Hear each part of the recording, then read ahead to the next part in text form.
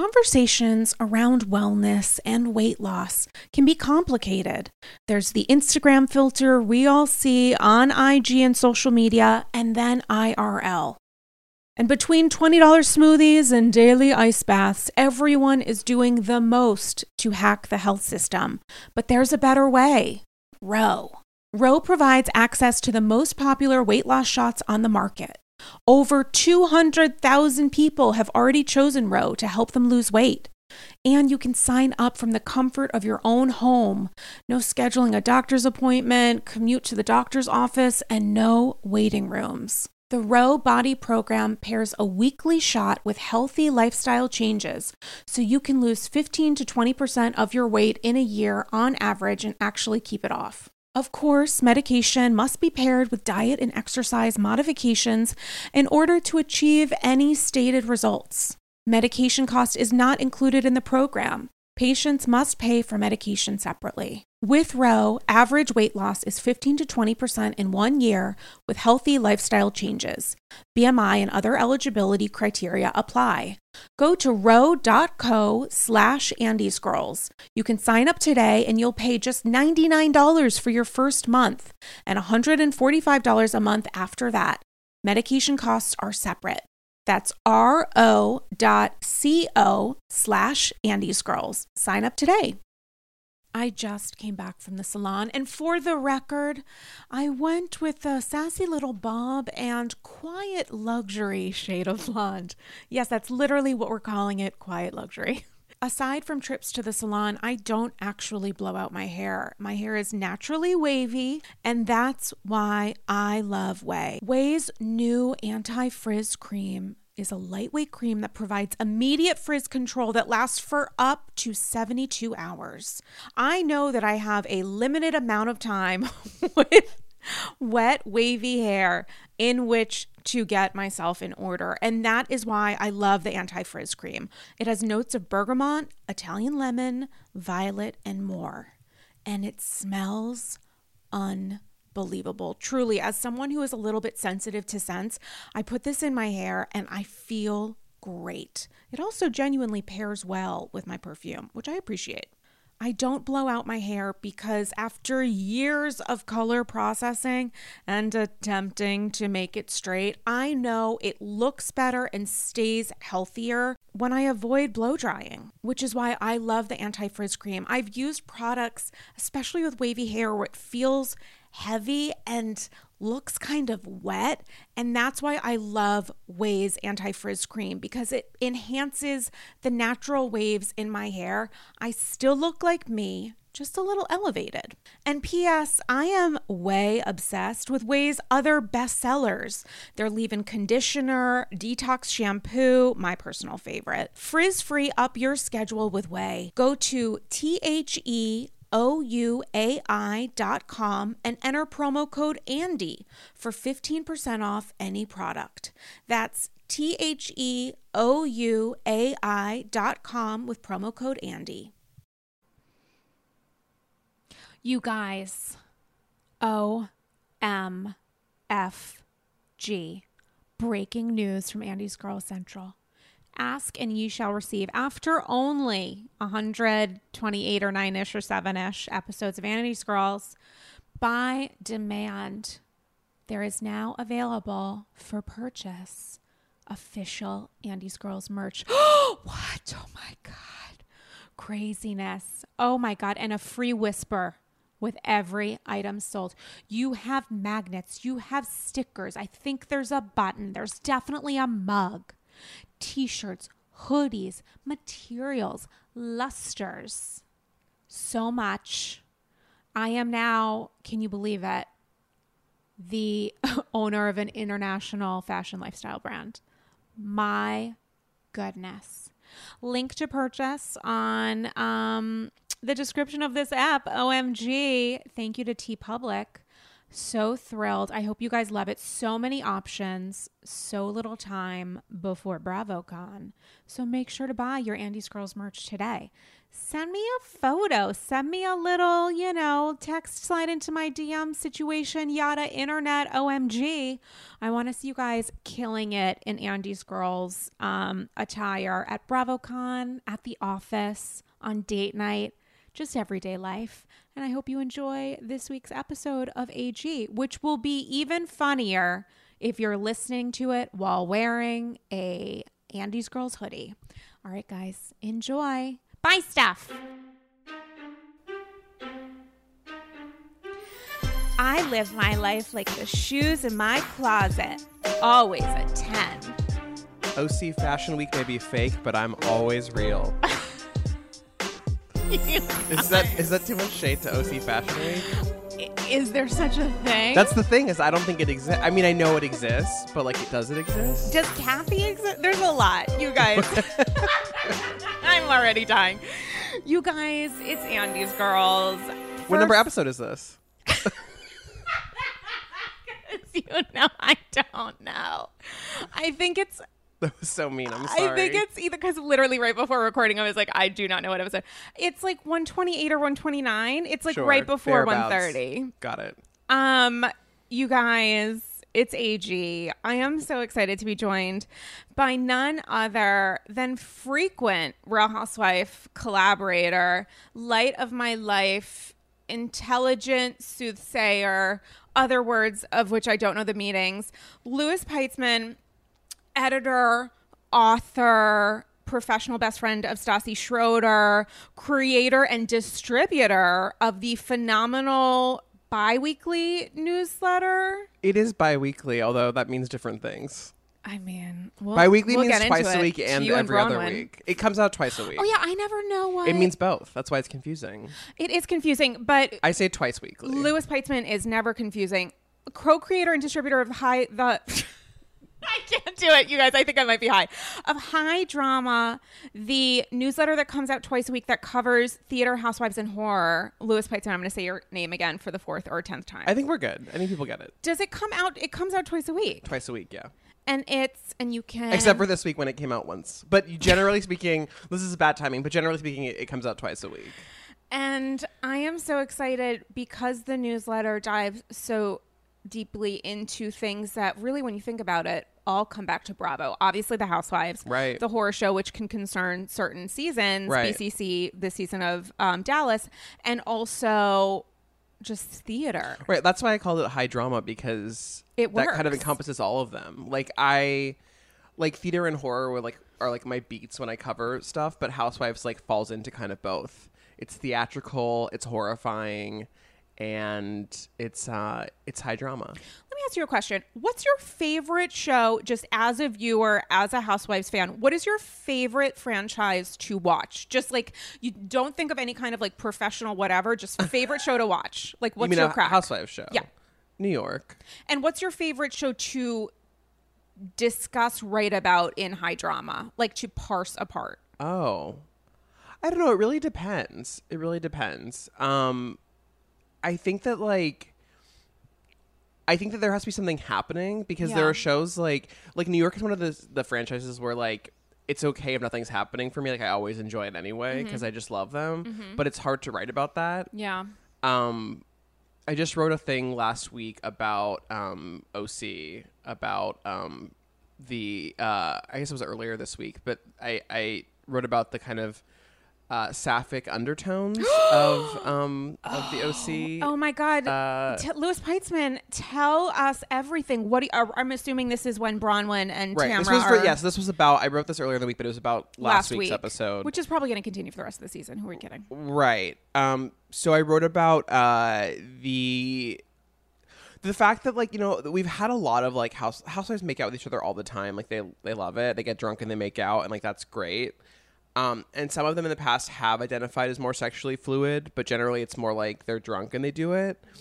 Yeah. Bronwyn claims to be straight, and I don't want to She does. She does. Okay. She does. Got it. She says she has sex with women in the context of threesomes with her husband, but she said that she's straight. However, she appears to be attracted to Tamra on a level that feels real to me and not just like for the cameras. Like, I think it started out as kind of like a fun, like performative flirtation, the way that like a lot of new housewives try to like, you know, give themselves a storyline that feels fun and fresh. But when she was like drunk and on Tamra, that was very real. Like, I think thinks Tamra's hot and she's just like into it. What do you think about Tamra's, I don't know. I don't think Tamra's that into. So I think Tamra likes the attention and like enjoys like, you know, knows that it's good TV, but I think it like went too far for her. And she did say, I didn't see this, but someone told me, because I just did BuzzFeed's morning show, AM to DM. Oh, and we talked about this. Which is exclusive to Twitter, right? It is exclusive to Twitter, Phenomenal. yeah. So I returned to my former employer to talk about Housewives. And the host was telling me that Tamra, I guess, had tweeted about how, like, she made it sound non-consensual, that, like, Bronwyn, like, jumped on her and kissed her and, like, she didn't know what was happening, which was very weird and gave it a darker... a darker feel than what had happened before. But even if you watch the episode, like, Bronwyn's like, I think you're so hot, and Tamra's sort of like, okay. So I think that it's one-sided. It's hard for me as someone who is allegedly heterosexual to watch these shows, and I find myself getting confused because there is like a blurred line between women on these shows expressing their like sexual interest where it might be real and it might be fluid, and then trying to understand as someone who's not a member of the LGBTQ community, is this like them doing this for the show? Is it an insult to LGBT? You know, if you feel like if it's fake, I think that there is like an unfortunate like sort of this idea that like, you know, straight women like to get drunk and make out with other women, and that it like sort of, you know, that there's a difference between that and like bisexuality or pansexuality. Right. And I don't know. I think it's like I totally understand the concern that it like delegitimizes like sexual identity. That's why I get concerned. But I also feel like I don't like the rigid structure of like I enjoy a spectrum of sexuality, and I do believe that you could be someone who identifies as straight who's also like, hey, I think my girlfriend, assuming you are a woman, I think my girlfriend is like hot and I want to make out with her. Like, I get that. I don't think that like there's a difference between like what's happening between Bronwyn and Tamra, which feels like something, and that's why I wrote about it, something real, versus like when, God, remember when that like in New York last season when that woman came up to Sonia to make out with her, which and was clearly so weird, just wanted to be on camera, completely. You know, and like that's different to me, and that feels more exploitative. But like, I don't know, I was sort of fascinated by the Bronwyn stuff because it felt like it started off as like maybe like for the cameras, and then it became real. Like, I think she's very attracted to Tamra, and Tamra's like very attractive, so I get it. It's one of her best qualities. It absolutely is. But in that newsletter, I also wrote about Emily and Gina, because I am feeling some serious queer subtext from the Emily and Gina relationship. What? And I've talked to lesbians about this, so I don't think that I'm just imagining it. I think that Emily is like a little in love with Gina. And what's interesting about this is that, like, not to be problematic, but I get gay vibes from Shane. And I get gay vibes from Bronwyn's husband as well. So I'm like, I just have, there's a lot of like subtext happening. Well, first off, I'm glad you referenced Sean, Mr. Bronwyn, because an AG listener tweeted me this week after we'd already confirmed recording today and was like, can you get Louis Peitzman back on Andy's Girls ASAP so he can talk about Sean Bronwyn's? And I was like, I don't know that I have much to say. I mean, we've talked about this before. He just like seems kind of gay, but also like there are plenty of straight men who are effeminate. I don't think that, like, I don't know what it is. He pings my gaydar for lack of a better term. He seems gay to me. But and Shane, I don't know. Shane's just so weird and repressed in so many ways that, like, I wouldn't be surprised if he were gay. I don't know. There's something about Shane that's just like, whatever it is, Emily is clearly unfulfilled, right? And like, there's something about the way she talks to Gina that feels very much like if anyone's ever like been too into a friend, like when you have feelings for a friend and you're like jealous they're spending time with other people, and you're texting them and you feel a little bit too obsessed with them responding, and like when they don't get back to you, you feel like crushed. And like Emily expressed all of this to Gina and also was like, you're the only person who makes me feel this way. And I'm like, she's in love with Gina. That is so fascinating to hear, and something that completely went way above my head. Well, I mean, and it could just be like an intense friendship. Like, I get that. Like, lots of friendships are like that. There's just like, I see that and I'm like, Emily has feelings that she doesn't know how to express because she is too, like, the way she talks about Gina is like the way you talk about someone you're in love with. Do you think in her head she's replaced the role and responsibility, ideally, of a husband and romantic partner with that of a best friend?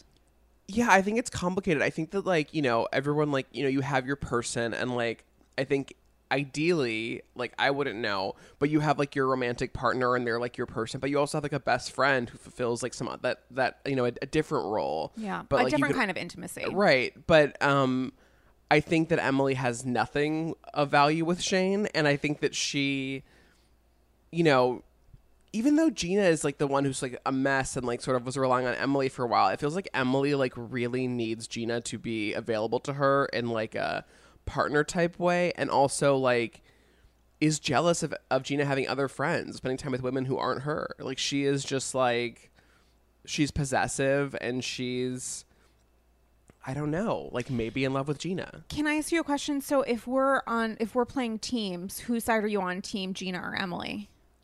I think they're both wrong.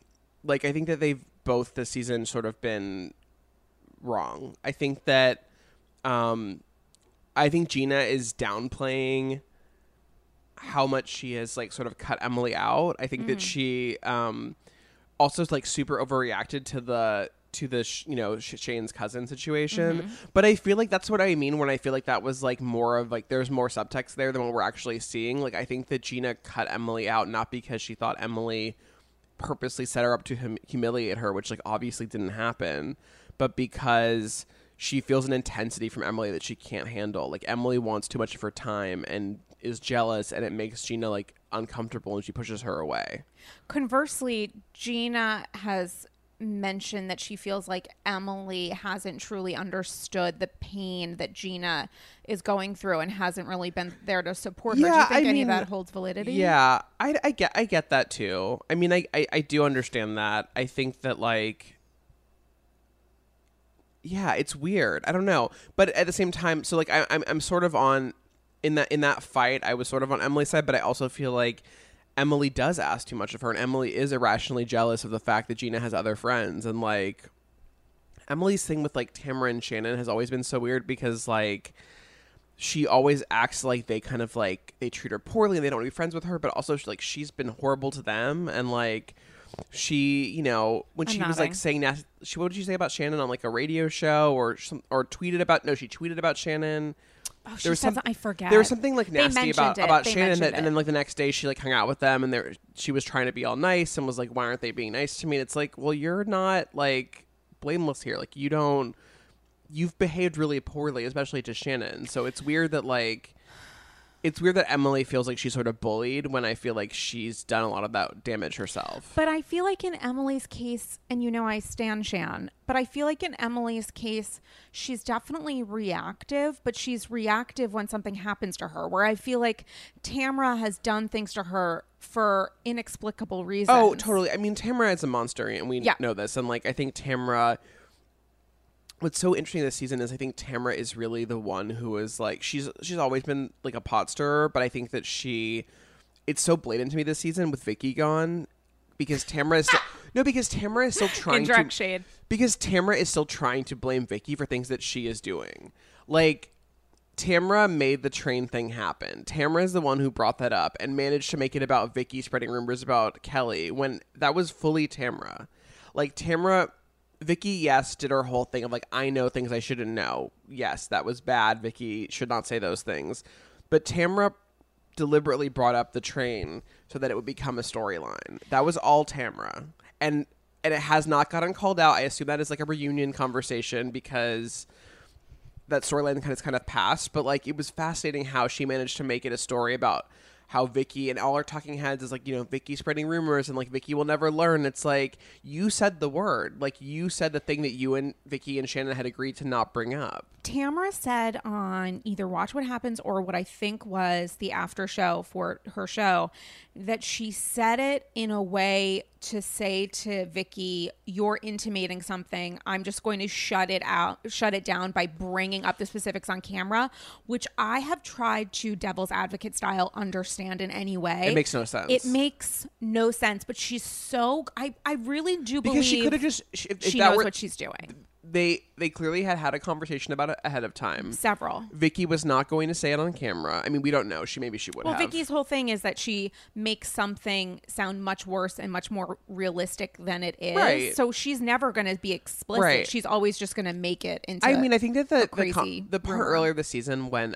Vicky talked about like Kelly's not allowed at her daughter's school and explained how she like learned that information, which was probably not true, maybe true, but probably not true, sort of gave a lot of insight into like how Vicky operates, where like I believe that like random people like talk to her and tweet at her or whatever and say like Kelly does coke, and she believes that to be true. Like I think that that's how, or at least believes it to be a valid rumor to spread. Like I think that like seeing how easy it was for her to like hear something from some random stranger and take it as fact sort of shows you why Vicky like constantly finds herself in these rumor sort of storylines, because I think that she just like hears anything and takes it, if it fits her narrative, runs with it. I agree, and I find myself almost charmed by how awful her reasoning is, in the sense that at one point either this season, or I'm rewatching some recent seasons of OC on Hulu Plus right now. Shout out to Hulu Plus, completely worth it. And I love it. I'm like obsessed with Hulu. I do love Hulu. It's so good. But anyway, so she said at some point, either this season or recently, that I'm going to fuck this up, but it was like something along the lines of like, well, they don't like what I'm saying about them or the rumors that I'm like, the things that I'm intimating, but they weren't okay. I wasn't okay with what they said about me during the cancer stuff. And it's like, but what they were saying about you, she's trying to say that they were like shit talking her ex-boyfriend. And it's like, well, of course they were. True. It was true. And also it is entirely true that Vicky was complicit in that. The level of complicit, we don't really know, but she herself admitted on a reunion after several rounds with Andy that, yeah, there was stuff that she lied about. And now she's trying to walk that back and also use that kind of. I think I think Vicky is so fascinating with the Brooke stuff, because I think that she has a let's call it a Trumpian ability to like believe the things she says when they're not true.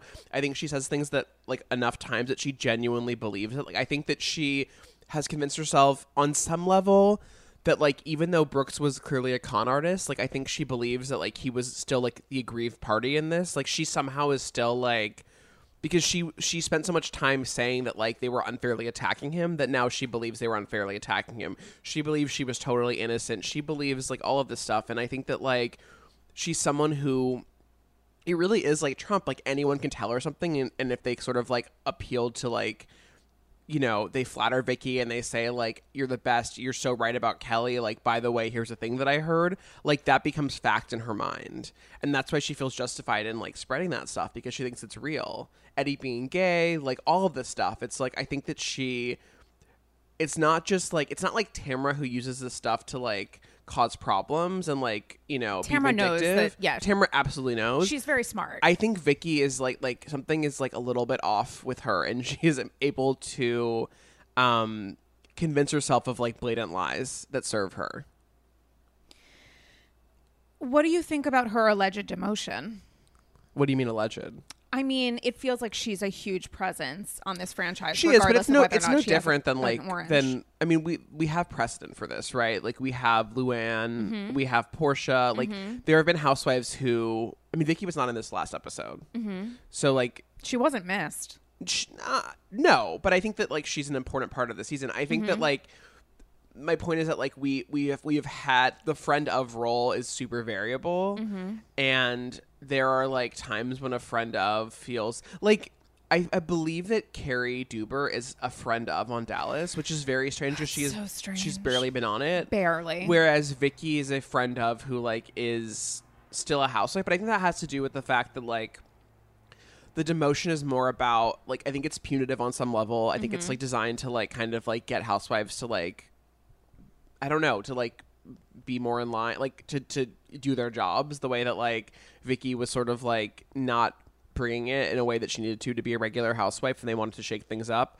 But I think that like once that happens, and like once that sort of like pay adjustment is made, which is a lot of what it is like the difference between being paid by episode versus the salary, then I think it's a matter of like how much they want to participate. And I think that Vicky like wants to be a full-time housewife completely. So that is why she's on the show so much. I think that like she's not contractually obligated to be as involved as she is. And I also think that like if Tamara and Shannon turned on her and were like, we don't want to film with you, she would not be on the show, because they're not required to have her on the show. So I think the fact that she's been on so much this season is just like a matter of like her desire to be on the show, and sort of like Tamara's desire to keep Vicky around, because I think Tamara would become the villain more if Vicky weren't there. I totally hear you. And it's interesting to me when you look at the teaser that they put out for like, I think they did it last week, of like the mid-season things to come. And Tamara does this thing that annoys the fuck out of me, because I am obviously obsessed with Shannon Beador, where she lays these little nuggets of like, well, Shannon did this, and I think it was Shannon. And I wonder if in some ways Tamara is turning because she knows that Vicky isn't as available this season, and she's now going to try to shift some of the responsibility for ill doings onto Shannon. Yeah, on her Lady Tamara Beador. is like the least loyal person. Completely. It's that's what I mean about Tamara sort of like villainy this season, is that like it seems more obvious than ever, and yet she like gets away with it consistently. Like Tamara has never been brought down.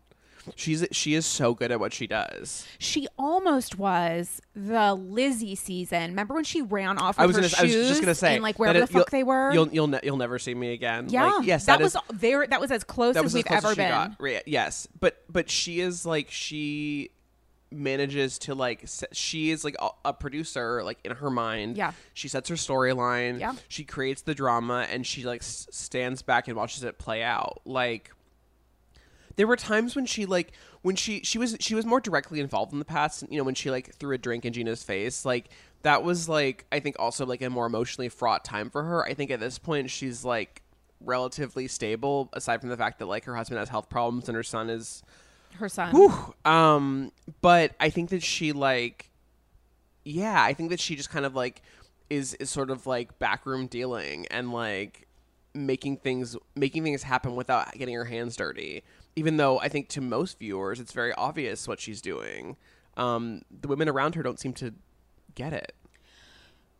So if we're going to talk about all things Tamara, what do you think about Tamara staying on the show? That is the question that really gets a lot of people hot and bothered. Do you think that they should do a refresh next season, and the largest indicator of that refresh is potentially removing Tamara? I think they would never get rid of Tamara. Because she's so good at this? Yeah, because she's like an expert housewife. I think she's like, there's more of an argument to be made for people like Kyle Richards, who like, well, Kyle's a beta.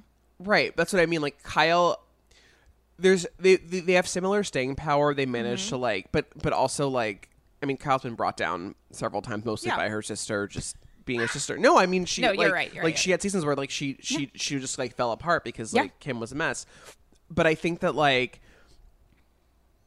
Beverly Hills keeps Kyle around more as like a legacy housewife, where like it's more important for like the brand and the image than it is for like creating storylines. Whereas like if you take Tamara out of the OC, like I don't know what happens to the housewives. Like I don't know, like I don't think Shannon could stand alone. Shannon is not capable of like driving story.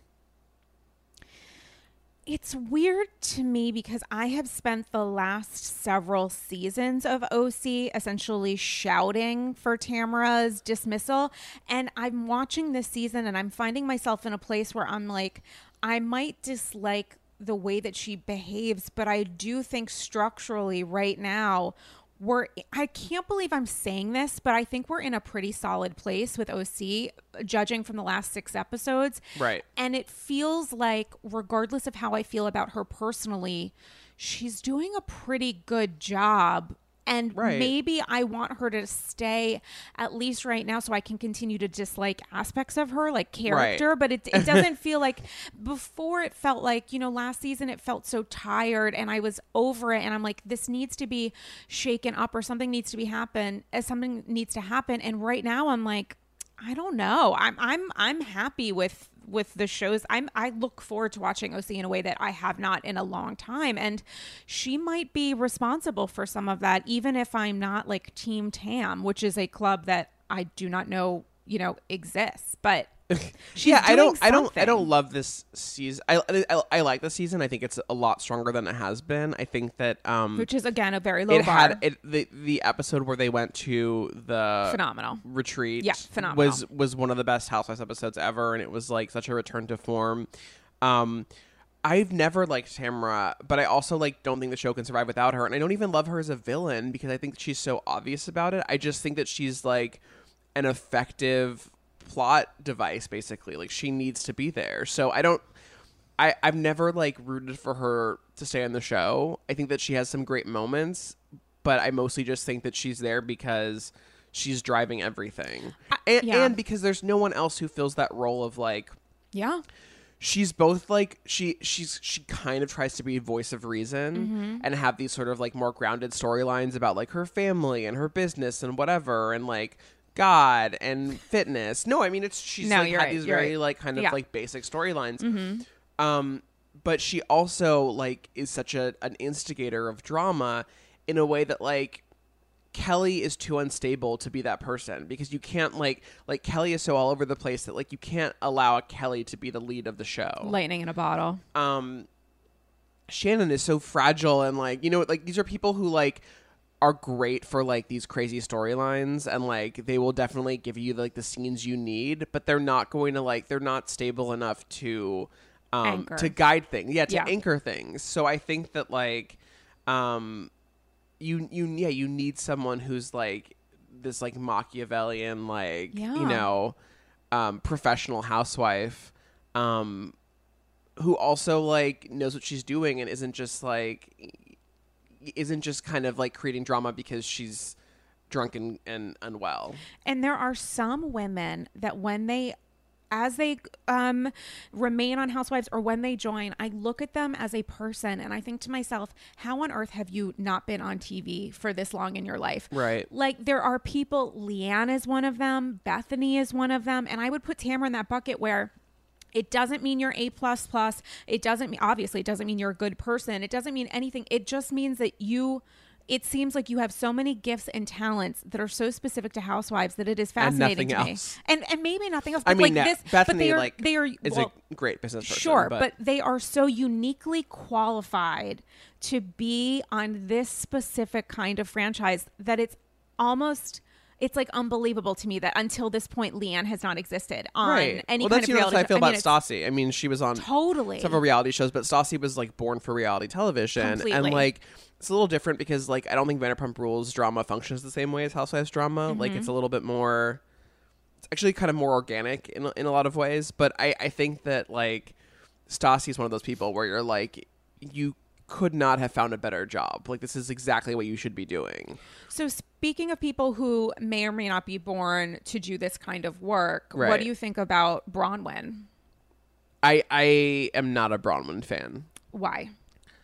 I don't think she's good at this. I think she's been... You don't? I think she's been she's trying very hard, and it shows. I think that she is not cut out for this, as evidenced by the fact that she cries whenever she is confronted by anything.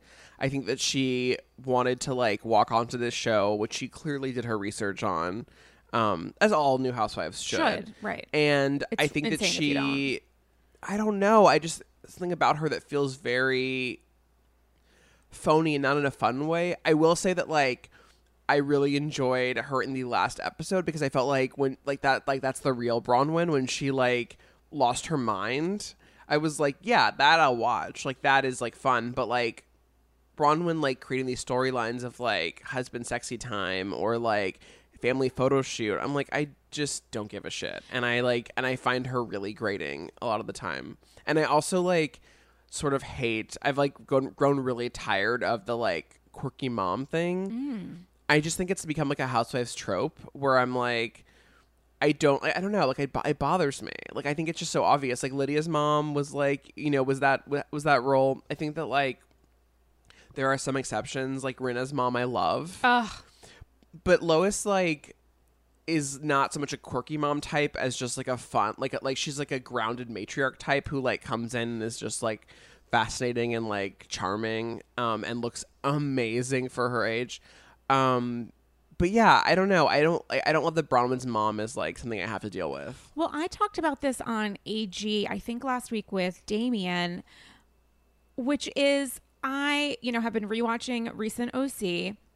And I found myself looking at Lydia and Judy's dynamic and comparing them to Bronwyn and Dr. Deb's in the sense that I found Judy to be operating from a more like real organic place where for whatever reason she's like shutting out the world and lives in a world of sparkles, but it felt very nurturing and positive. And then I found myself, this is before obviously this past week, looking at Dr. Deb and thinking like she seems like a dark spirit. Like I don't believe the crazy animated hair. I feel like there's something off about her and it's not in a good way. And then we watched this week's episode and I feel like that kind of played out. And the real moment with Bronwyn where she's like angrily, defending her family or losing her shit. Yeah, I agree that's probably a real thing and also has a huge role in her talking about her fractured childhood where she's now trying to defend her family, but like her family, meaning her relationship with her mom, is probably pretty fucked up. Right. Bronwyn herself went on Watch What Happens this week and talked about the fact that like they're not communicating right now and have unfollowed each other on social media. Her and her mom. Yeah.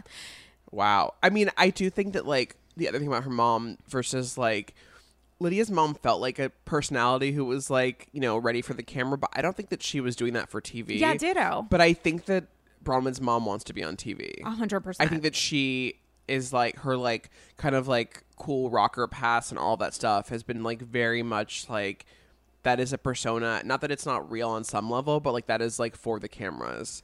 And and the combination of that and Bronwyn's very like affected personality, like I find it draining. I don't like that.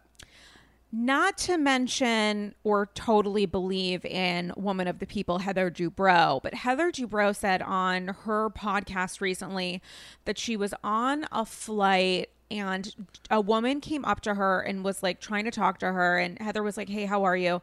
And the woman was angry that Heather didn't recognize her and apparently tagged her in social media and some Insta stories, and that woman was Dr. Deb. That Dr. Deb went up to her on a flight and was like, "Hey, how are you?" And she was trying to like kiki with a fellow Bravo Leb, and Heather, who has said that she hasn't watched this show since she left, or at least isn't watching this season, was like, "I don't know who the fuck you are." And then Dr. Deb tried to like publicly shame her on IG, which felt strange to me, although I 1,000% believe that Heather is like cool in real life, like not in a positive way, that she comes off as like a little cold. That's just her natural personality. But I 1,000% believe that this was the fault of Dr. Deb. Oh, absolutely. Who is really reaching with her 15 minutes of fame and has come under the hot seat this week because of that interaction at the world-renowned OC fashion show held on the very real OC Fashion Week show. I mean, they got the yacht is all I can say to them, and that yacht is like a nighttime boat on a whatever. But Dr. Deb had this interaction with a gentleman that she said was security. I don't know if that's the role he played. And a lot of viewers were up in arms, not only about how the interaction played out, because it seems super racist, and also about the audio, because this gentleman, Kathy, new Woman of the People, has said a lot of stuff on Insta about how like Bronwyn's shaming her company or whatever, blah, blah, blah. But this guy has said on social that Dr. Deb maybe used like the worst possible word that you can ever use. He said obviously he could use the N-word. Yeah, he like typed it out, which he is a black person. He has like every, Right. We we're don't- not. yeah, we don't I use don't it. even like using like the word, and like I just Right, but he says that she used the word, and he says that Bravo edited it out. Now there is a line in the episode where she says, "I'm gonna fuck up the line. I'm sorry, guys," but she's like, "That big pause security guard." Now I don't know if he's referencing that line and is saying that she used that word in that line. That seems, from an editing perspective, I think that she was having like a white privilege racist moment and wanted to say like that big black security guard and stopped herself, or her breathing was Right. strange at that moment. However, if this person is saying that she used the word, I have no choice but to believe him. Now, did Bravo purposefully edit that out? I don't know if it was caught. I feel like some version of that would have been used in the episode. I don't know. I don't know. It's a question. I can see Bravo cutting that, because the shitstorm it would cause for them, like, would the demand to have like Bronwyn and her mom off the show, if that happened, would be instant. Versus like I'm trying to think of like racist moments on past Housewives shows, of which there have been many, but like, Oh my God, there have been. Why can't I think of any right now? well, I mean, so I remember when I've watched Melbourne, like Melbourne's crazy. Melbourne's not a Bravo show, but Real Housewives of Melbourne, like, did Gina say something? What happened? it's had a ton of Okay. racists. There was a whole thing where Chica, maybe. they've all said racist stuff. They're all, I mean, Lydia's been casually racist like many times, and like Petty Fleur. That's probably what it they've all Yeah. said stuff, and it was like I believe it was Gina accusing another house, if I can't remember which one it was, of calling her a racist slur. Maybe that's- Lydia. No. Okay, It just was kidding. it was a new house that she was okay. fighting with, I was and a it was couple very seasons behind. complicated because Okay. generally speaking, I would always believe the person accusing Yeah. that, but it came out of nowhere and was clear. It was all very fishy, and it was like it didn't really make sense. But because she is a dark skinned Italian woman, and it was complicated. But the point is, like, I think that was different because like Arena has different standards than Bravo. Like, I think that Australian TV can show that differently. And another Australian, was it Sydney, had an N-word controversy. I think it was yeah, Sydney. and wasn't it canceled as a result? Yes, but I think that like I just think that like that's. But I think in the U.S. especially would cause such a huge reaction, and I don't know. I don't think Bravo would want to wade into that. I think that it would like lead to Bronwyn's dismissal. How could it not? How could you, like, you know what I mean? Well, like, if she's alienated her mother from having a relationship right now, I think you cut the fat immediately. I think she would say that is completely inappropriate and super racist, and she turns all the attention against her mother, who's not a full-time housewife. right. And then you just we'll see silo what them. happens at the reunion if this comes up. But I just think that like there's something, I don't know. I can see Bravo just not wanting to deal with it at all. Because I'm trying to think of other That examples is of like insane to I me. mean, we don't know for sure. We don't but know for like, sure. But I don't know. I'm trying to think of other examples of like. I can't think of any right now for some reason. I know that there have been, and I mean, obviously we're looking there's at like one a lot that's of about like to happen on casual Dallas. racism and microaggressions Yeah, on like yeah. all of these shows, Yeah. and like and homophobia and everything. yes, and like, but I'm thinking of like intensely racist moments, and obviously we'll get into Dallas in a moment, but Yeah. like that's coming up. But I just like that's really I hadn't seen that or heard that, but like watching it felt racist because like her reaction was so out of line to the situation, and the guy who like stopped her was also like super apologetic and like professional about it to the extent that like it wasn't clear how and why it escalated that much, except for the fact that like Kelly walked over and like was Kelly. But it was so, like, the whole thing was, like, so disproportionate to what happened. I felt like ultimately the responsibility for creating the dynamic that we saw on the show was absolutely Dr. Deb, followed by Bronwyn marching over to an event organizer and starting the conversation by saying, "You owe my mother an apology." Obviously, Kathy is a special character in this world, Right. and turning on a microphone was insane, but ultimately Her passive-aggressive speech about Was was hashtag incredible. anti-bullying was honestly, I watched that scene a couple times because I was in denial that it happened, because I'm like, this is so unbelievably entertaining, and it just felt like so crazy. And then Bronwyn said on Watch What Happens, she's like, I didn't know in the moment if Kathy was playing this for TV, but then I realized like, no, she actually is this crazy. But like, they were all beginning at an 11. I absolutely believe that this started from a white privilege racist place in how Dr. Deb behaved. Right. I also have to say that my 9-to-5 day job is as an event producer. And just to say, I have had moments of high level individuals speaking or behaving to me in a way that could be considered inappropriate. Right. And you know what you do when you're like an actual person working in this job in high stress environments is you take it, because but that's what the security guy did. He was very much like, I think I'm just going to say, you think Kathy should have been like, I don't think you should ever touch an attendee in any way. I think he did it instinctively. I think he saw somebody walking in an area, and I'm like gonna, with your permission, touch her hand. I think that he was like, but he did it with her arm, and she felt so high and mighty and bothered that she's and like, racist. Sure. And that she was like, oh my God, you're touching me. And she made it into a thing that it didn't need to happen.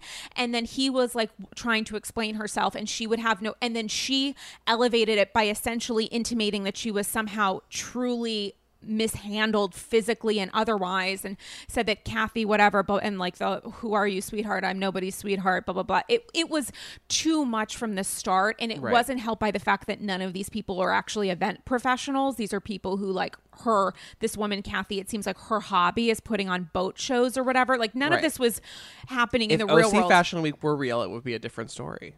Amen. But I do think that I have had experiences with people who started at 12. I know what you mean. But your reaction is to just like just calm, diffuse, whatever. And it wasn't helped by the fact that Kathy is in herself a character. Obviously, ultimately, this was like a nothing burger that became a 5-course meal.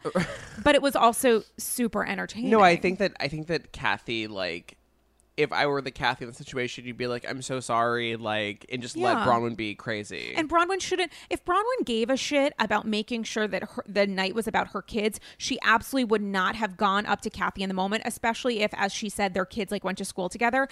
Her mother was not aggressed. Her mother was not assaulted. Her mom was truly not mistreated. But even if she thought, no, she knows her mother. Okay, this is probably not the first time that her mother, sweet, loving TLC woman that she is with her rainbow colored hair, has felt like she was the victim in some situation. And if I was her, knowing that her kids' fashion show was like the next one up, I probably would have said to myself, I totally hear you. I'm so sorry this happened. Let's focus on the kids and we'll deal with it after, because she knew in the moment that it wasn't a 911. If it had been a 911, she would have handled it after. I wouldn't have judged her as much.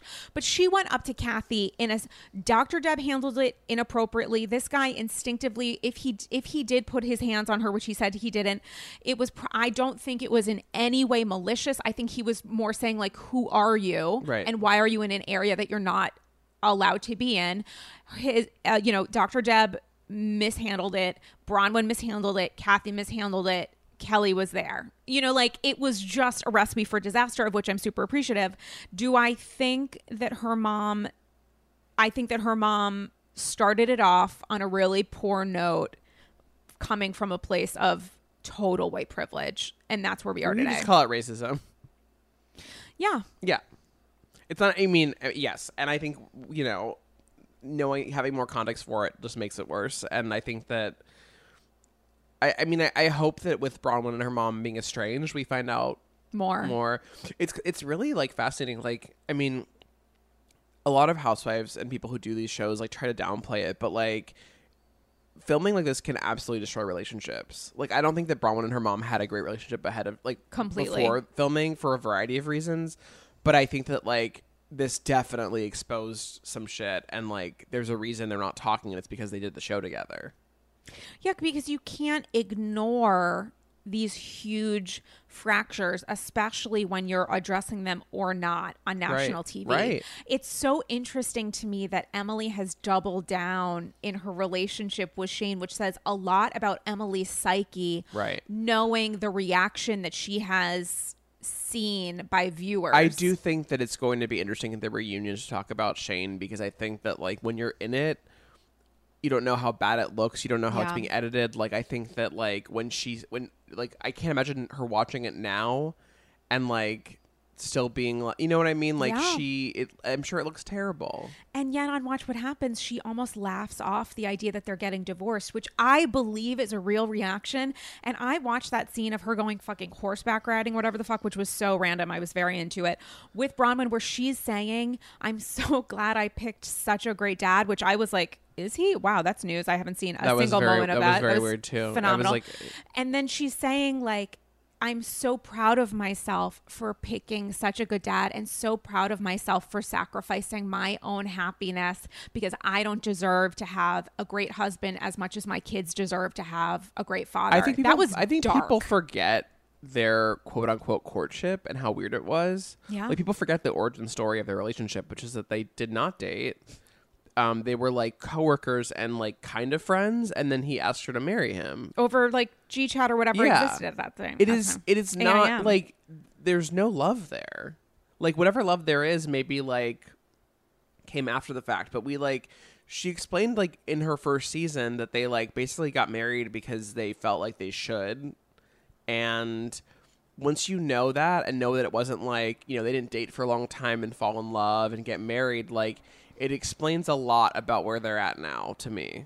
It also feels like she will only ever come from this place of pain because she's in a loveless marriage until she makes a change, which it sounds like she's perfectly happy not to ever do. She's very, I mean, it's not perfectly happy, but she doesn't feel like that's something that she deserves. I mean, she's so similar to Gina in so many ways. And I feel like, you know, it's such an easy comparison because like she's like the brunette who's like, you know, the curvier one who everyone sort of like treats differently. She's not this like skinny blonde in the OC, but also like this sort of like low self-esteem, awful husband treating you like garbage on camera and like taking it. And like, it's just like, she reminds me of her so much. And like, you know, Gina had that moment of awakening and like, in the sense that she like, I'm giving Lewis eyes. Well, she left her husband. And no? I mean, I think that Gina sees the reality of it, but I think that Gina is having a very distorted vision of what she's experiencing as we are watching this in the moment. I think the Gina of like literally right now. I'm talking about Gina Keogh. Oh, what? Oh my God. I thought you were talking about Gina. I was like, I should have like, let's backtrack. Wait, say it again. I'm saying that Emily is the Gina Keogh of this. Completely. And can everyone who was confused by the last like 2 minutes, like replay this with the idea that like rewind. I am saying that Emily is the Gina Keogh and that she is the curvy brunette who doesn't fit in. Oh, that makes so much. That makes so much more She's sense. not fit in with the OC. She's ostracized and treated poorly. She has an awful husband, and I was saying I have some hope because Gina Keogh like was like everyone's treating me like garbage and like. P.S. Does Matt still live with her? With Gina Keogh, her husband? Isn't his name Matt? Is his name also Matt? Oh, yeah, that's crazy. That's actually, really I think confusing. It is. I think he does still live with her. I think Whatever, she just made peace with the fact that they weren't like technically husband. She did eventually leave it, if not right, literally. And she dated other people. I mean, whatever it is, like I just feel like she had an awakening. Yeah. No, Gina Gina has not had the awakening she needs yet. And by the way, your estranged husband showing up in your home is terrifying. And we know that played out very badly. So yeah, the end result of that is now really she's in a tough spot. And it was so upsetting to me, but I felt for her because she's deluded in her thinking, but her delusions are so embedded in so many different people's like DNAs, especially women, where she is like, it was so awful, it was so terrible, but he cares about me so much. Right. And that was like, that got to the heart of me because I haven't been in a kind of situation that we've all been in like crazy situations with people where you put up with too much and you misinterpret abuse in some way, emotional or other, or manipulation, and you think that that's Right. care.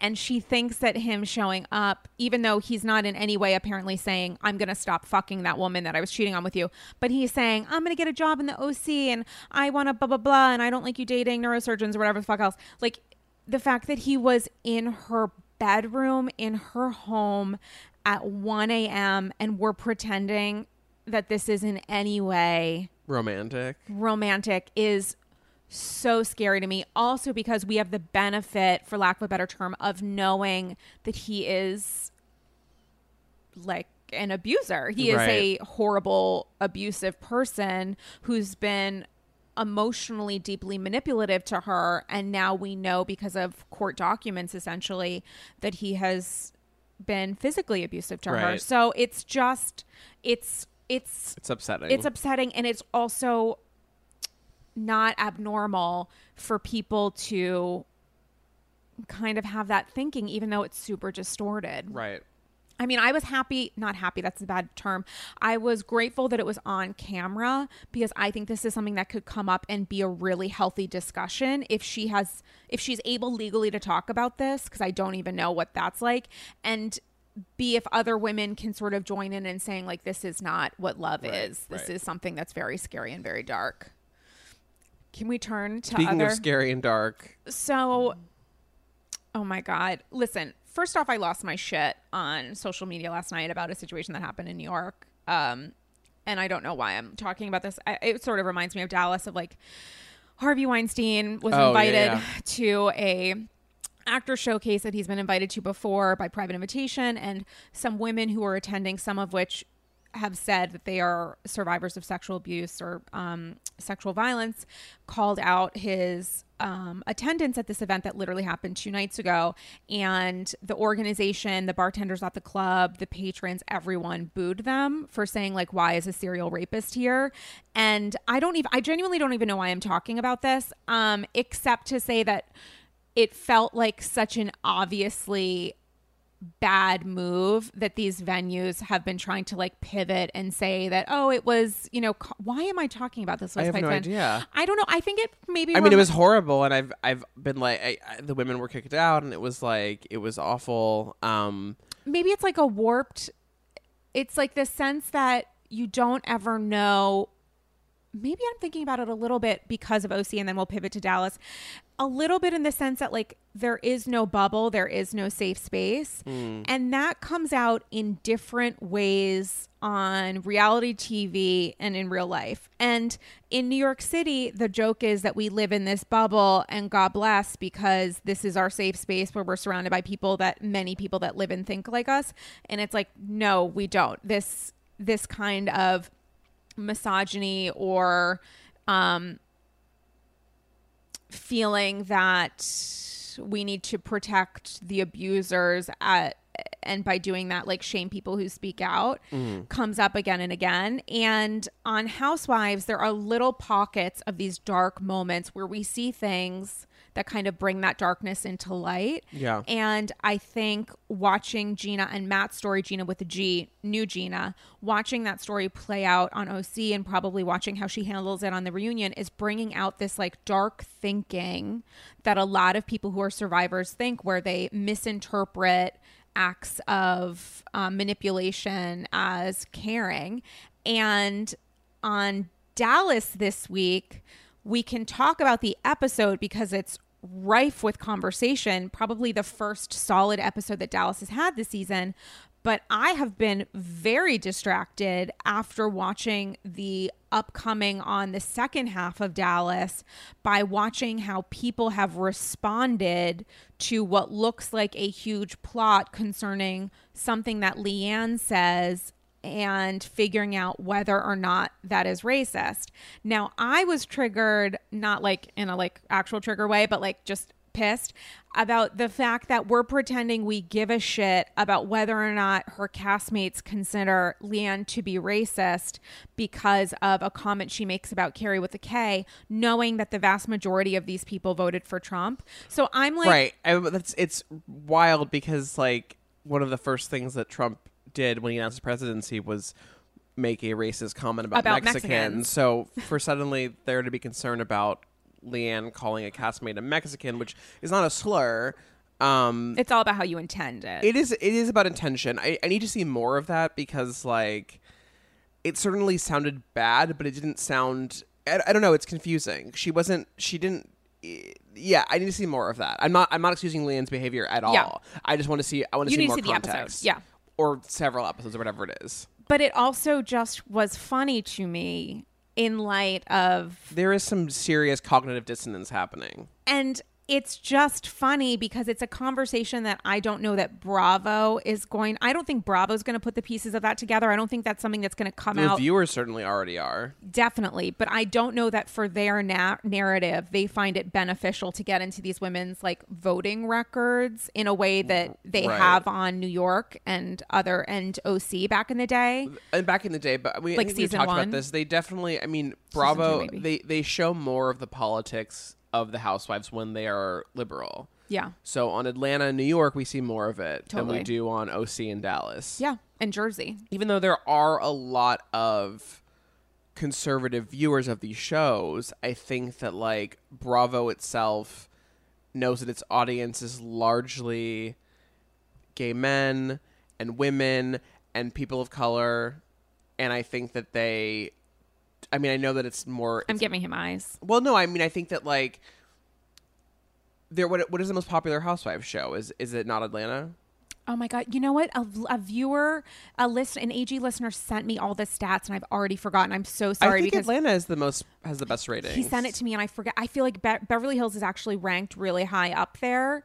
I think that we keep saying it's Atlanta. It might be Atlanta, but I know that Beverly Hills is pretty high up there. I just think, for Potomac example, is that like shockingly black low. women are Yeah. like a huge part of Yeah. of Bravo's viewership. And Totally. So yes, I think that like I don't know. I think that they're less concerned about alienating conservative viewers than alienating liberal viewers. I would say almost the reverse, noting that during the election cycle, something that Andy has acknowledged, when he would do poll after poll of I who's know, going but to win. that's not. But that's not. I don't think that's like. I think there's a huge conservative base that watches, and I'm not arguing against it. I'm saying that Bravo is like less concerned with alienating those conservative viewers than they are with their liberal viewers. Otherwise, they would definitely have more of the housewives talking about their republicanism. There's a reason why the shows that get political are the liberal ones. Like you had the Atlanta Housewives like going to DC and talking about Black Lives Matter. right. You don't have people on OC. I mean, we do this season have a storyline about, Trump, but like generally speaking, we don't have like the OC housewives talking about how they want to build the wall. Like we don't have like the Dallas housewives. We don't have Deandra talking about her, But I think a lot of that is the housewives themselves not wanting to be critiqued for their political leanings. Right. And I think that's because they know that a lot of their supporters, because they want to like be in the Pride Parade and they want to like, you know what I mean? Like they want to. Yeah, that's interesting. I don't know how I feel think about this. that there is like, yeah, I think that there is that they consider their fans to largely be left leaning, even though I agree with you that it is more complicated than that. And I also think those polls that Watch What Happens Live did like are not entirely reflective of anything. I think a lot of people who watched that were probably like, I don't feel the need to vote in this. Like, I don't think that it's like, you know what I mean? Like, consider the fact that like during that 2016 election, like we all thought that Hillary was going to win. And I can very easily see someone like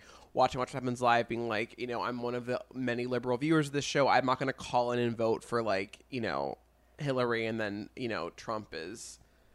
I feel like wins there's the a poll. much larger conservative base of talk about me living in a bubble. No. But I don't think we disagree on this. Oh, okay. I think it's like It's just how Bravo handles it. I'm saying that like I don't think the polls really mean anything, and I don't think that like I don't entirely believe it's a 50-50 split. The majority of the country also is liberal, as we know. The majority of the country is not a Trump supporters are not the majority in the country by any means.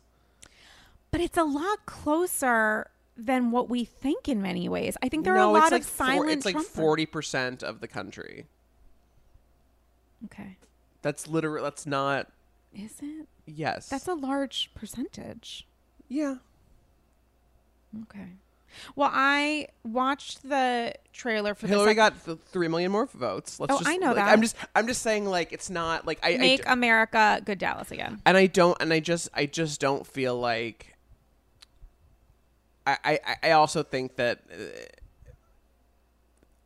there's a lot to unpack here, but I just don't feel like it's as like evenly split as you think it is. But I'm also acknowledging there are certainly more, and I see it in my @replies, and I see it in people talking about Bravo shows. Like, there are plenty of conservative viewers of these shows. Yeah, completely.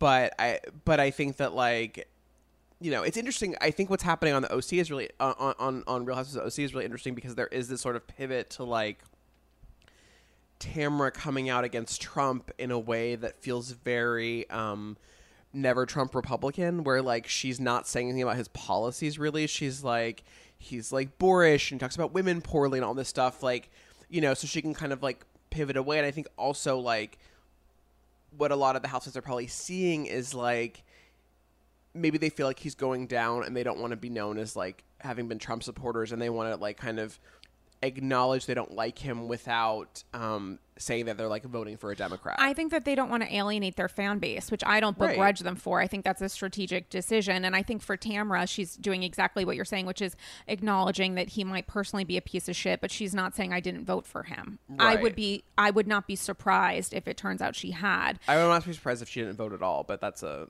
other conversation. Right. And with Dallas, I just found it fascinating that we're supposed to believe that these women care whether or not Leanne is racist, noting that so many of them support a policy. Well, it's about optics, right? Like, yeah. It's about, like, I'm sorry, but, like, a lot of them, I'm sure, have private thoughts and feelings and voting records that indicate that they don't super care about this sort of thing.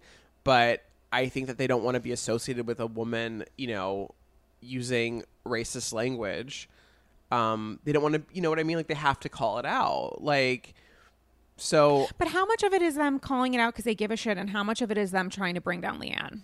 Oh, I think it can be both. We have to see how the conversation, like, plays out. Yeah, I need to see because the episode. Like, I'm confused because, like, saying that's like it's all about tone, right? Because, like, describing someone who is Mexican as Mexican is not inherently offensive, but and I don't think even, like, I don't know exactly what Leanne's sort of, like, implying with that, but the fact that she brought it up to begin with is, like, not a great sign. Yeah, I think she was saying it in the moment because her gut instinct was, how can I make fun of this person or speak of her in a negative way? And she decided to bring up this woman's nationality, and you put the word chirpy in front of it. She wasn't saying it as a term of endearment. I can't think of someone saying, there's no comparison to me because I can't think of another example. The point of this is, like, what was her intention? And the fact that in the rest of I'm fascinated to watch this play out, but, like, in the rest of the season, you can see the wheels turning in Leanne's head when they're showing other scenes where she's like, well, I meant her to be this, and I meant, when I said Mexican, I meant that she was being, like, emotional or something. It's not gonna end well for Leanne. She's, like, she's trying to figure out how she can redefine her intention, but it doesn't seem to be playing out successfully from the small amount of footage that we saw in that trailer. Right. And it's fascinating to me. I have this hope that it will, and it won't happen. I mean, I find it hard to believe, but I hope someone calls in to Watch What Happens Live, or it happens at the reunion, that D'Andra gets called in her bullshit, because I just, like, I'm sorry, but, like, she's not only a Trump voter, she is, like, a Trump fundraiser who did it during the 2016 election while he had said those comments about Mexicans. So I really am not here for, like, D'Andra being at all a voice of reason when it comes to, like, Leanne's anti-Mexican racism. And the strange thing to me is that D'Andra has explicitly said that she didn't play any part in supporting him. But when you Google it, she was on the, like, Texas for Trump, where she was, like, a chairwoman of something. Like, it doesn't, it's very weird to me. Yeah. But on a completely different note, let's get off politics, because I really broke my brain yesterday when I found out about that New York thing and said a lot of stuff. No, it's fine. So listen, a lot happened on Dallas this week. I mean, for the first time this season. What are your thoughts? You say that, but I didn't feel like this episode was any different than it's sad because Dallas was, like, the show that I was, like, telling everyone to watch that was underrated, and now I'm just super bored. And I think that I've talked to a lot of other people. It's just like, it's not good this season. I think that losing Carrie Duber was a mistake. I think that she's not a Tamara. She's not as good at that, but she definitely like fills the role of like voice of reason slash shit stirrer. Like she definitely has that sort of like, I'm gonna be like the grounded one, but also, by the way, I will be like dropping little like seeds of like drama everywhere I go. She's already doing that in her brief appearances this season, but like yeah, I think losing her was a mistake. New Carrie, I don't really know what to make of her yet. I think that like she and Bronwyn, like, I don't know, I almost feel like it works better when people start as friends of housewives first. I feel like it's I always have a hard time when like we get these new housewives and we're thrown into their lives where like we get a lot of storylines about them right away and about their family and about everything, and like I haven't had time to warm up to them yet, so it's hard for me to like, I don't know if you feel that way about new housewives, but I feel like that's a lot of the problem, is that like when they're brought on not as like a friend of, when they just like immediately are given these sort of like prime storylines, it's tough to like get it to be into it. Yeah, well, I have to feel like there's some chemistry there first, and sometimes Right. it comes from having an actual real world connection, and sometimes it comes from that person just being meant to be on this show. Right. I think with, And like, Carrie with is Kelly, neither. with Carrie Kelly with a Dodd, K. it was just like, you know, she was just like right away like in the fray, Explosive. and was such a like a character that it worked. With people like Carrie and Bronwyn, I know maybe we disagree on Bronwyn, but I just like don't feel like. And another part of the problem is that like there's not that much happening on Dallas, and so like we have more storylines about like Carrie and her husband, which like I could care less about, you know what I mean? Like, or like her kids or whatever it is. Like we're getting more of her and her like family life because there isn't anything else happening to talk about. I mean, that was the one moment where I was like, oh, that's interesting, just to note that Eduardo or whatever like doesn't want to give her any kind of collateral, which doesn't seem to be a great indicator. But I do not give a single shit about Carrie with a K. And I also feel like this franchise is way too young to feel this tired. And Yeah. if you want to watch this season, just watch last season a second time, where you will see it done and produced at a much better level.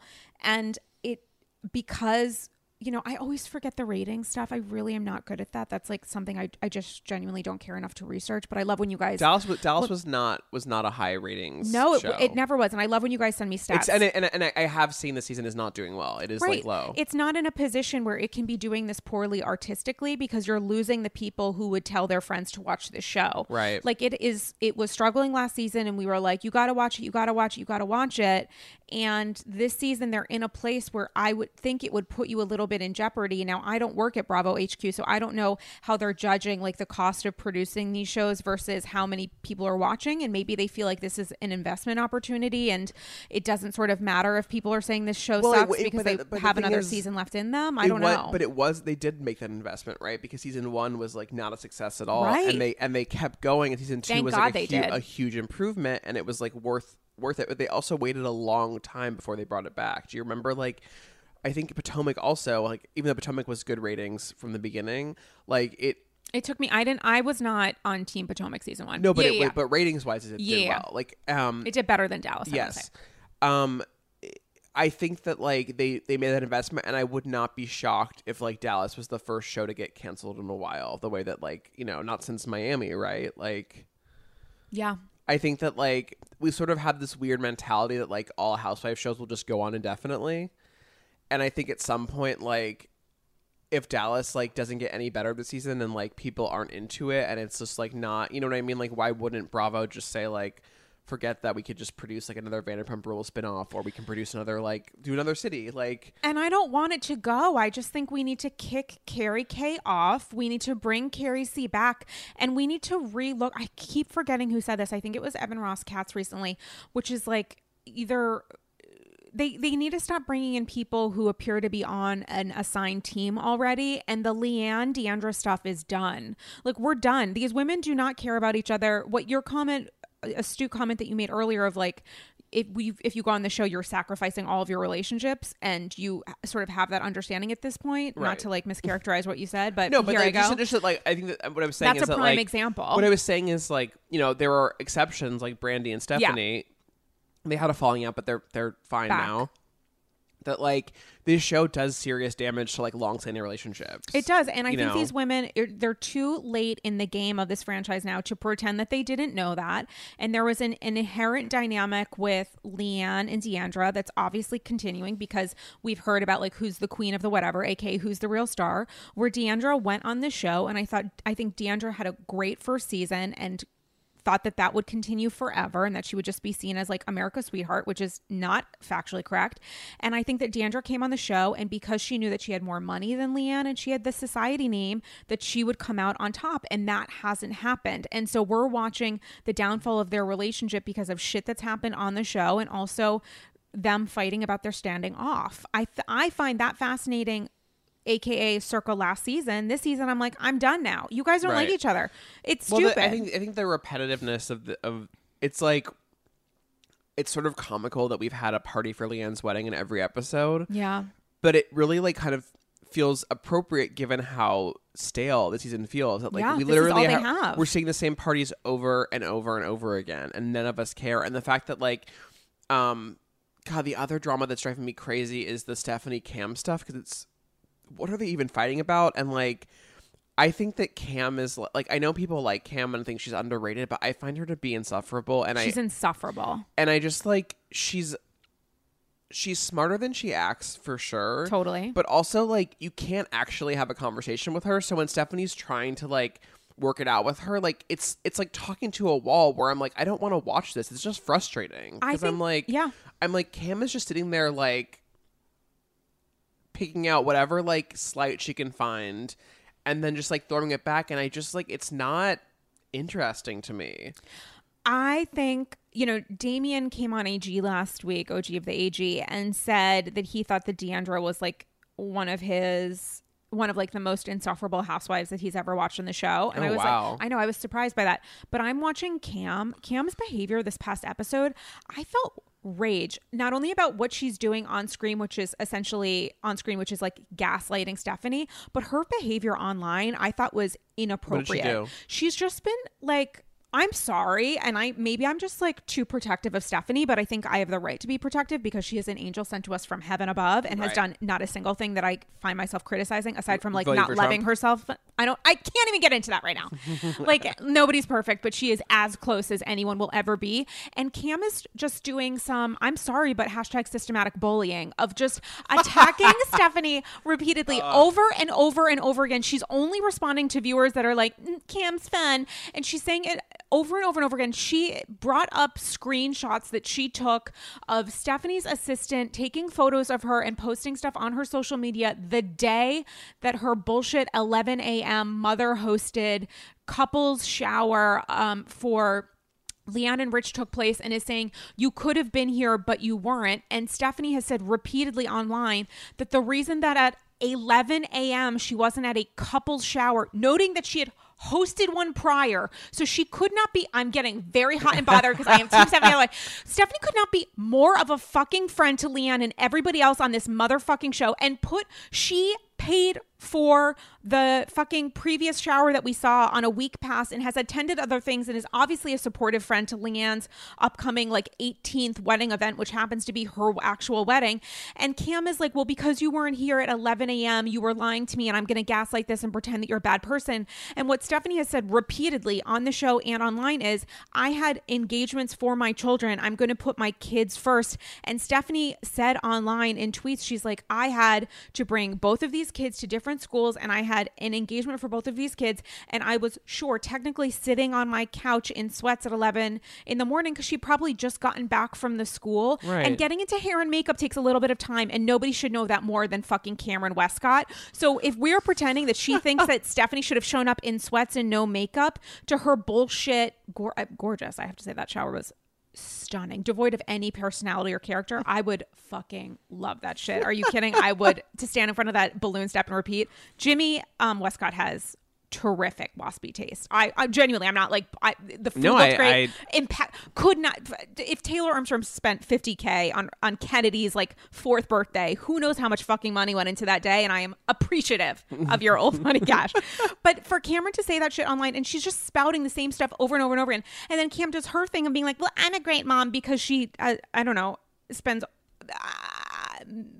wonderful minutes with her kids. Like, whatever she decides to do as a parent is fine, but her gaslighting and pretending that Stephanie was doing something that was like evil or poor friendy toward Leanne is horseshit, and I will go to my grave saying that what Cam is doing is disgusting, and I do not for a second, I'm trying to kill a fly as I say this, look at me multitasking, is in no way like consistent with reality. Which is why, by the way, I'm appreciative that Cameron's giving us something, but I hate it. Could you imagine if I disagreed with you? Like I would murder you. I would murder you right now. I'm terrified right now.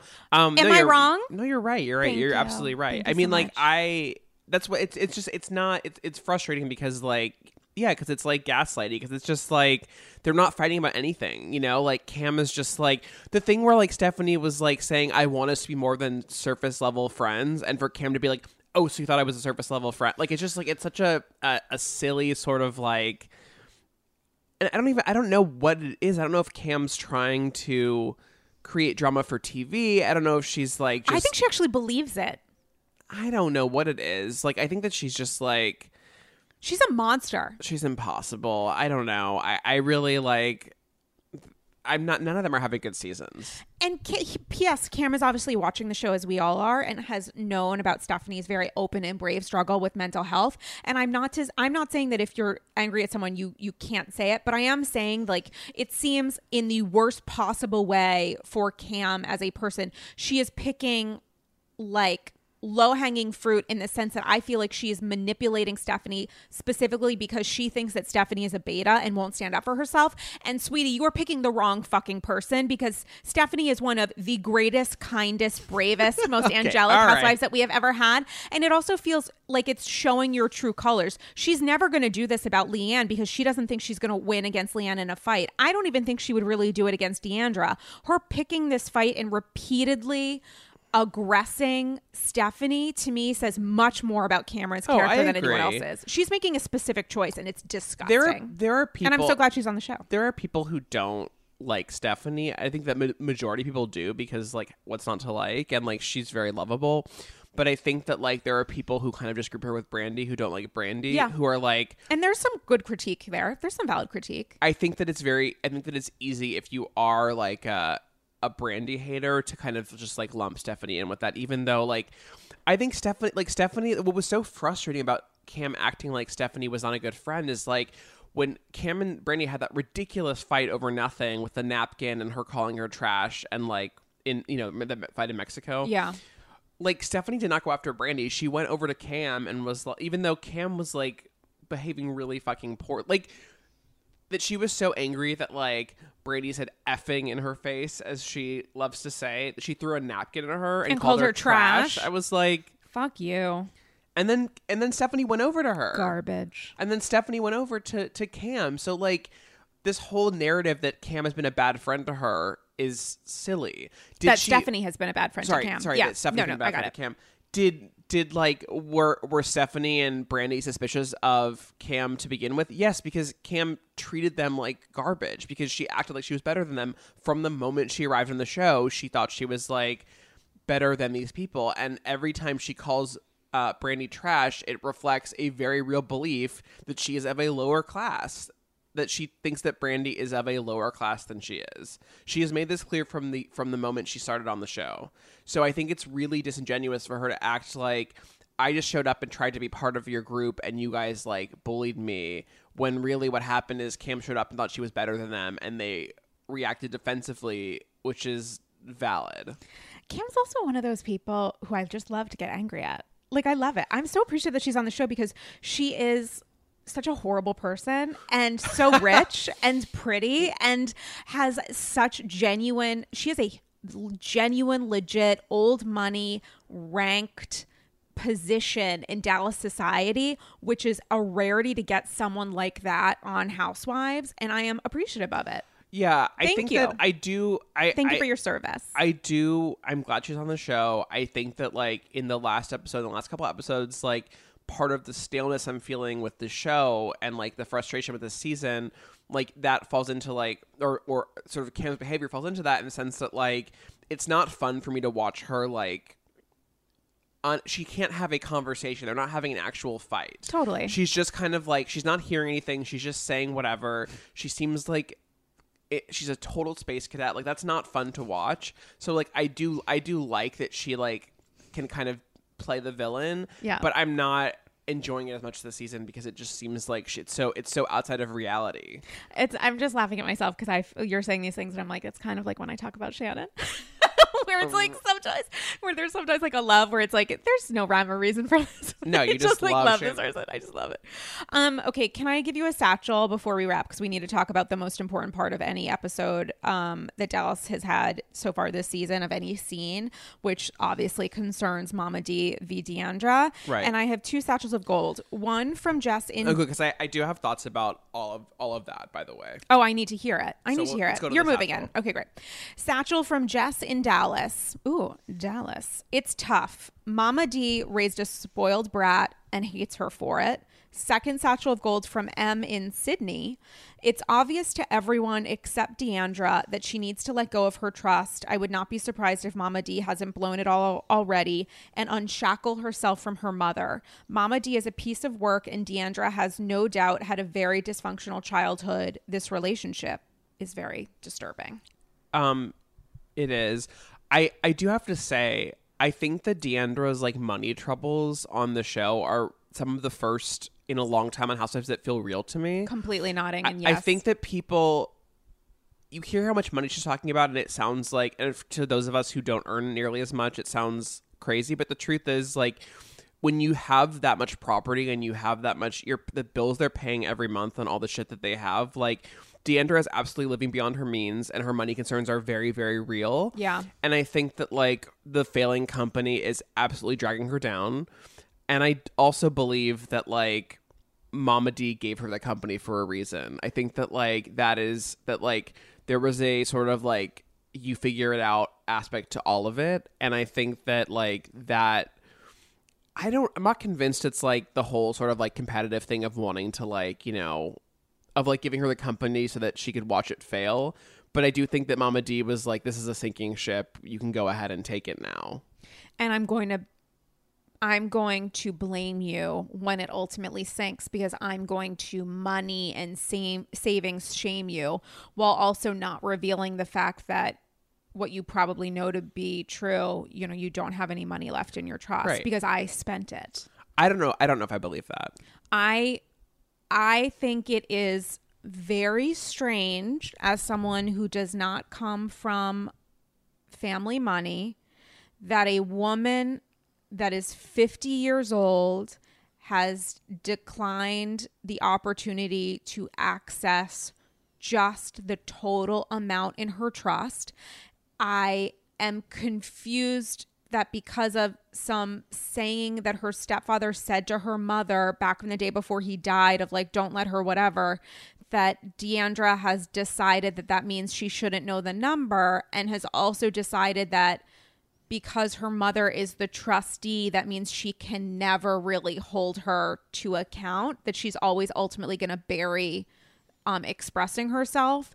And surely Deandra knows that all is not well. If she was handed the keys to a company that she thought had more value or at least less debt than it does, what on fucking earth does she truly think about what is inside that amount, especially if she's only getting $5,000 a month from that? When she said the words $5,000, the gasp that came out of my body was heard in the Neiman Marcus in Dallas. Like, right. That is a staggeringly low number. And you look at other people who come from, like, Shep Rose heard $5,000 a month and he's like, you mean a day? Like, that is a very small amount of money, which doesn't mean well. For I think a lot of people who like watch these shows, it seems like that's plenty of money. But like when you are living the lifestyle that she is, that's nothing at all. I don't think anybody looked at $5,000 a month thinking about how much money she spent. I remember she did like a inside my closet thing. I think it was for BravoTV.com or something,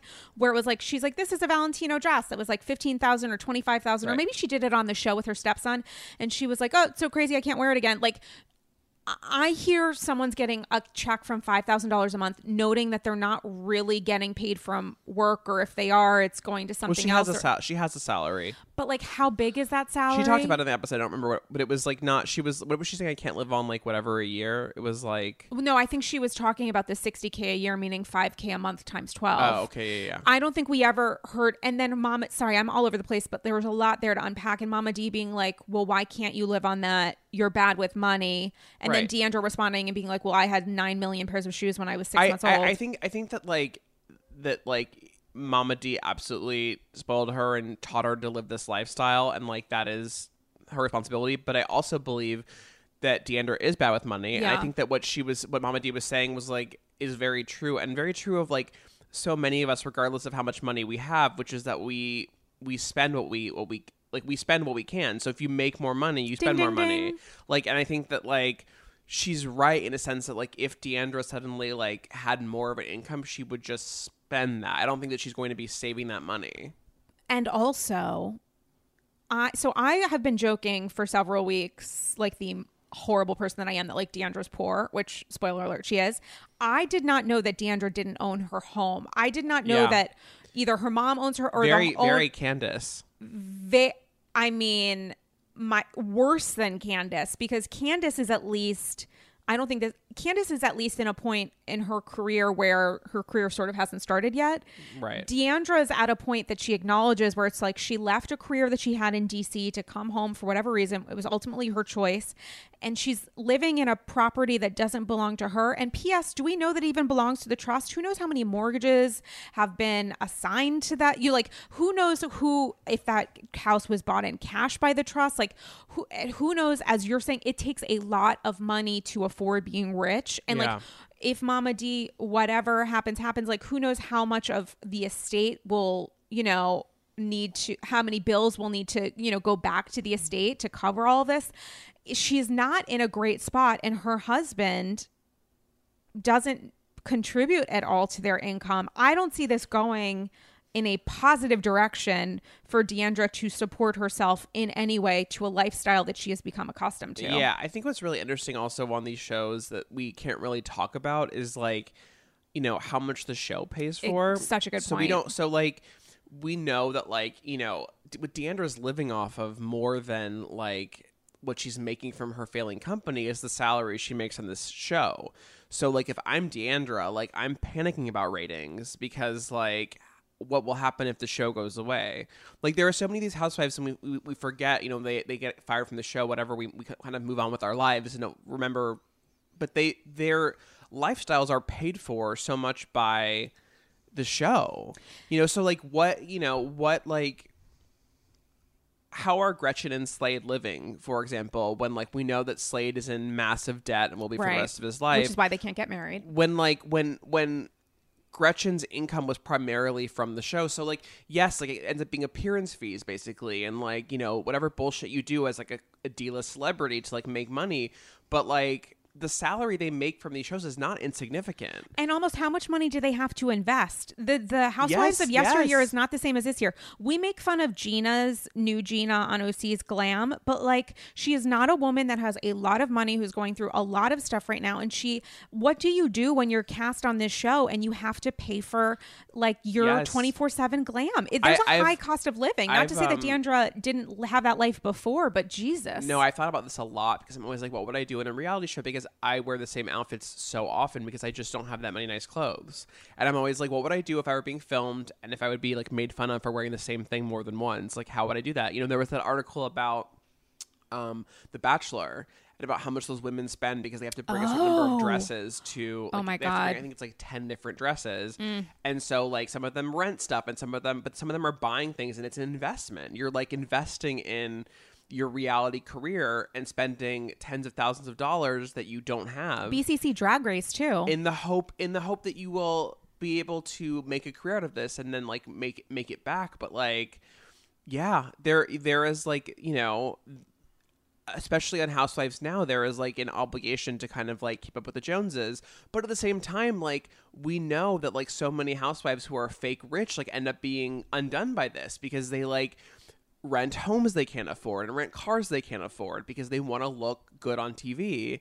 And then it all comes crashing down because, surprise, there was fraud involved. Or because, like, they're now, you know, how many of them have, like, gone bankrupt or, like, had to, like, have been sued because they owe people money. Like, it's all because of, like, trying to keep up this image. I'm going to need to go to physical therapy from the amount of nodding that I'm doing right now while Lewis is talking. Because that is exactly right. And obviously... the interesting thing to me with D'Andra is it's the keeping up with the Joneses IRL, the way that she lived before the show, and also how being on the show has exacerbated or made worse her spending. Well, I think that what's interesting about Dallas is that it's one of the only cities now that really has society in the same way. In a real way. There certainly is New York society, but those women are not on Housewives. Ramona's dream in life is to be. Like there are real New York society women and they are not doing Real Housewives. And so like maybe at some point the Countess would have been one of them, but at this point she's a reality personality and cabaret star. So, you know what I mean? Like, I don't think that there's whatever New York society exists, like, they are not part of it. The only person that I would counter and say genuinely actually is, which we have made fun of her for saying in the past, is Sonia, who had her photos yesterday from La Grenouille, I think it was, for a ladies' lunch with fucking Ivana Trump. I just forgot her name for a second. And Carol Asher of, like, the Asher Diamond. Right. These women who... I mean, Ivana Trump is probably not the best example, but everybody else in that group photo has bajillions of dollars. I think like, but you could like, what I'm saying is like, Sonia's like the poor one. I'm saying these names have like, that they're now more about the reality show than they are about like totally like Carol Radziwill. Like that is the Radziwill name is a real name. Completely. Like, I think that like de Lesseps is like, you know, a real name or was at one point, but they're not operating in New York society anymore. They're now just like Bravo celebrities. Yeah. And I think that Dallas, these women are very much like obsessed with like actual Dallas society, and that matters to them as much as like Cameron Westcott cares as much about like the Westcott name as she does about like being a Bravo celebrity, being a reality star. And also not damaging that name and pissing off Jimmy. I'm sure that's a huge part of this. So it's different because, like, if the cameras were off, we know that D'Andra would still be trying to, like, live up to her name in a way. Whereas, like, a lot of these shows, like, on OC or, like, Jersey or whatever, like, they're not spending this money because they're trying to keep up with, like, society. They're spending this money because they're trying to keep up with like their reality persona. I think that Dallas is exceptional in that way, in that D'Andra's spending, as you're saying, is as much about like her IRL life and trying to like not fall out of Dallas society. Such a good point. So well said. And what's interesting to me, you know, I sometimes fall behind in watching Watch What Happens. So I try to binge as many of the like housewife specific eps as I can before recording. And I was watching the one that D'Andra had with Jenna Dewan, who I guess watches Dallas. She was adorable. But during the show, or was it on the after show? No, I think it was during the show, Mama D called in, and she does her whole, like, I could give a rip of like what other people think of me. It's just so interesting that there is not an actual ounce of a moment of contemplation or like real acknowledgement of how she's behaving toward her daughter on the TV show, and she's driving straight, like head first, diving straight into I am a TV star and I think it's adorable, and also I don't regret anything that I've said about her daughter. And like one of the worst things I've ever heard a parent say on Housewives was this week. Right? It wasn't in the teaser for the season. I think it happened on this week's episode when she's like, the best thing my daughter does is ask for money. Right. Which, ow. Like that is rough, tough stuff. It's dark. It's so dark, but also like I found this scene illuminating in the scene for next week where they go to lunch and Jeremy's asking his mom-in-law if she has any regrets. And she's like, I don't, like, pass the mimosas. I mean, this is like a real crazy fucked up relationship that we're seeing, and watching the influence of housewifery play out in that dynamic is fascinating. Right. Mama D is so interesting to me because she definitely loves being on TV and is like into the being a TV personality, but there is like genuine darkness there and like and trauma in a way that like, whereas I've complained about other moms on these shows who like are too into being on TV and like, I don't know what the distinction is, but Mama D is just better TV. Like her relationship with Deandra is like good TV.